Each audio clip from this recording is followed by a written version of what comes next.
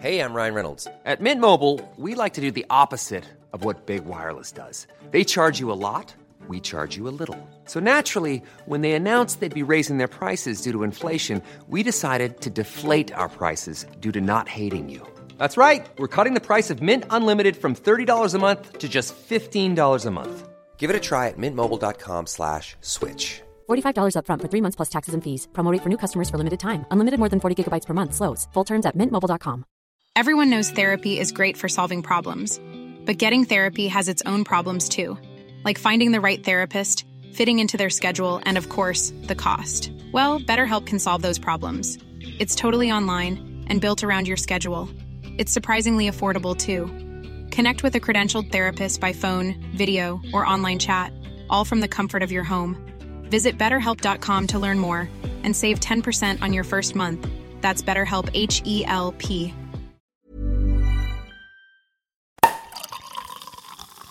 Welcome to Delicious Podcast Extra Portion. More slices of things we find that are just too good to waste. I'm Julie Smith, and this week I'm sharing a pizza with Tom and James Elliott, brothers, business partners, and pizza pilgrims, who quite literally drew their dream job on a piece of paper in the pub. We were both in other jobs, terrible at them. Well, I was in TV production, Tom was in advertising. I was working in advertising. My client was Adidas at the time. We had the idea in the pub, and I went in the next morning slightly hungover and was like, I don't need your job anymore, I'm going to go and make pizza. And then realised that we had a sketch in a book, and that was it. So I had to leave my job in advertising agency A and go and work in advertising agency B on Stannah stair lifts for 6 months while we actually figured out what we were doing. Adidas to Stannah stair lifts. It's a glorious. So basically what it was, we came up with this drawing and this idea, and then we told too many people, and then peer pressure got involved, and then we actually had to follow through and do it. The idea sort of developed, and we flew over to Italy, bought this little tuk-tuk in Italy, and then drove it back to London on a pizza pilgrimage to learn all about pizza.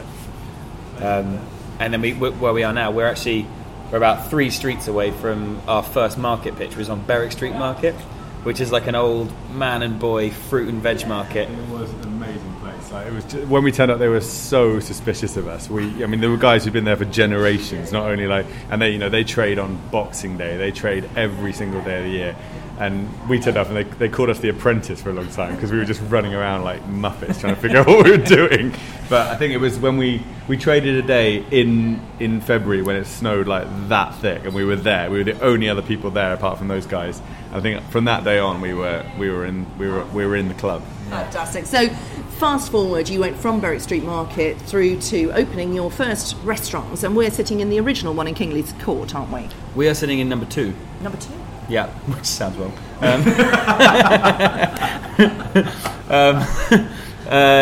So looking back, we did every single sort of cliche food thing I think you could do. We went from a street food van to running a rooftop pop-up supper club in Shoreditch, just off Brick Lane. And then we opened our first site in 2013 on Dean Street, opposite one of the first ever Pizza Expresses, which was, people told us was a terrible move. So it was kind of a... and then, so we opened our first site. I was the head chef and Tom was the manager. And it was the most intense 9 months of our lives, I think. We'd done street food and we were like, this is easy. We just make the pizzas, but inside and people sit down. And it's not just pizzas, is it? I mean, it's Naples in London. Isn't that what you're trying to do? It's the idea's kind of developed as we've gone on. The pizza is very much strict Neapolitan pizza, but we also, this whole business has been sort of painfully personal because me and Tom are brothers. So we kind of, when we came up with designing the restaurant, we basically sort of, it kind of looks a little bit like a sort of 10-year-old boy's bedroom on the inside. It's just pop culture, nostalgia. Robocop poster. A lot of Italian restaurants in London doing very good jobs of being straight Italian restaurants. Yeah. So we thought, let's make the pizza as authentic as possible, but let's just create a space that we want to hang out in. So you created your boyhood dream, really, even though you probably weren't consciously dreaming of pizzas when you were 13. That was it. I think that's exactly right. I think we were literally there in the first site, like painting the walls and like scrubbing the floors. It was an Indonesian restaurant before we took it on, so we literally used their old like carved wood Indonesian style tables. We literally were like, let's get this open on a shoestring. And the reason perhaps that you've been so successful is you really have hit a wave of new food culture. You know, there's the millennials in particular are really into authenticity and heartbeat and boyhood dreams and Robocop posters on the wall matched with real authentic pizza. That's the thing, isn't it? I think it is. I think in a world of Google, you know, you can see that anything is achievable. Like, you type anything into Google and someone's done it, and it suddenly makes anything feel doable. So, you know, we were sat there going, yeah, we can buy a 3-wheel van in Italy without any idea of the authorities and the registrations and stuff, and yeah, we can drive it back. Oh, wait a minute, it goes 15 miles an hour top speed. Oh, that's fine. Like, everything just seems like doable because the world is at your fingertips. And I think we're definitely the kind of have-a-go generation. This whole business particularly is just, everything is just, let's have a crack at it and see how we get on. And I think just by pushing on every door that kind of presents itself, you know, maybe 4 go slightly wrong, but the 5th one opens and you're on to the next thing. Speaking of which, Oxford. So finally, you're moving out of London. You've gone from pop-up to Oxford. Now, Oxford's a different place. Well, we both actually went to school and grew up in Oxford, so we spent a lot of time there. It was a big part of the reason we chose it, just because it is a place really dear to our hearts. I went to uni there and spent a lot of time. So we're actually moving into the Westgate Centre, which is a big new development in the centre of Oxford. And I spent a lot of time in what can only be described as the worst nightclub in the world, in that centre, which has existed for decades, but has been completely razed to the ground, start again.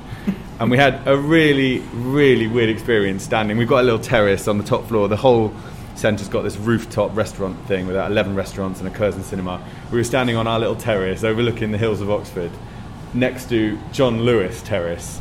And I think we both had a sort of moment of like, Berwick Street is a long way away from here. But how does that feel? That kind of sends a bit of a shiver down my spine, actually. It's definitely a little bit of that. Just constant nerves. And I think if it's your own business, you always have that nervousness. Like, you never feel like, I don't know, you never feel like it's kind of a done thing. You just feel like, wow, this is such a big opportunity. We have always had, though, like, we left the pub that night with drawing in hand, and then it kind of started, the wheels started moving on it and we started getting it together, but we never thought it would be more than, the idea was, we developed the idea to be a 6-month project that would A, get us out of our jobs, and B, be a bit of a springboard into a career in food. It was absolutely a temporary thing. And I don't think we've ever lost that idea of it. Like, we're on borrowed time. Like, this was not an ambition to grow, to be opening our 8th restaurant. So there's a kind of like a, you know, go for it kind of thing. It's that have a go thing. So, after Oxford, have you any plans? Are you sketching anything on your back of your fag packet? Genuinely, I think we're wanting to take a bit of stock of where we are. I mean, it has, obviously it has been this kind of constant evolving, snowballing thing, but it's also been a lot of work, and we've put a lot of ourselves into it. And I think we're at a point with Oxford opening where we're hugely excited about that, and it's going to be incredible. But it does feel like we need to take a step back. Like, go back to any of the things we've missed, try and improve on, ultimately we just want to serve the best pizza in a foreign environment, employing great people. And, it's happened so fast. We've gone from just the 2 of us 5 years ago to like over 200 people now. And suddenly, you need to make sure that the kind of the thing you had in your head 5 years ago is still applicable to every single person who walks through those doors. Yeah.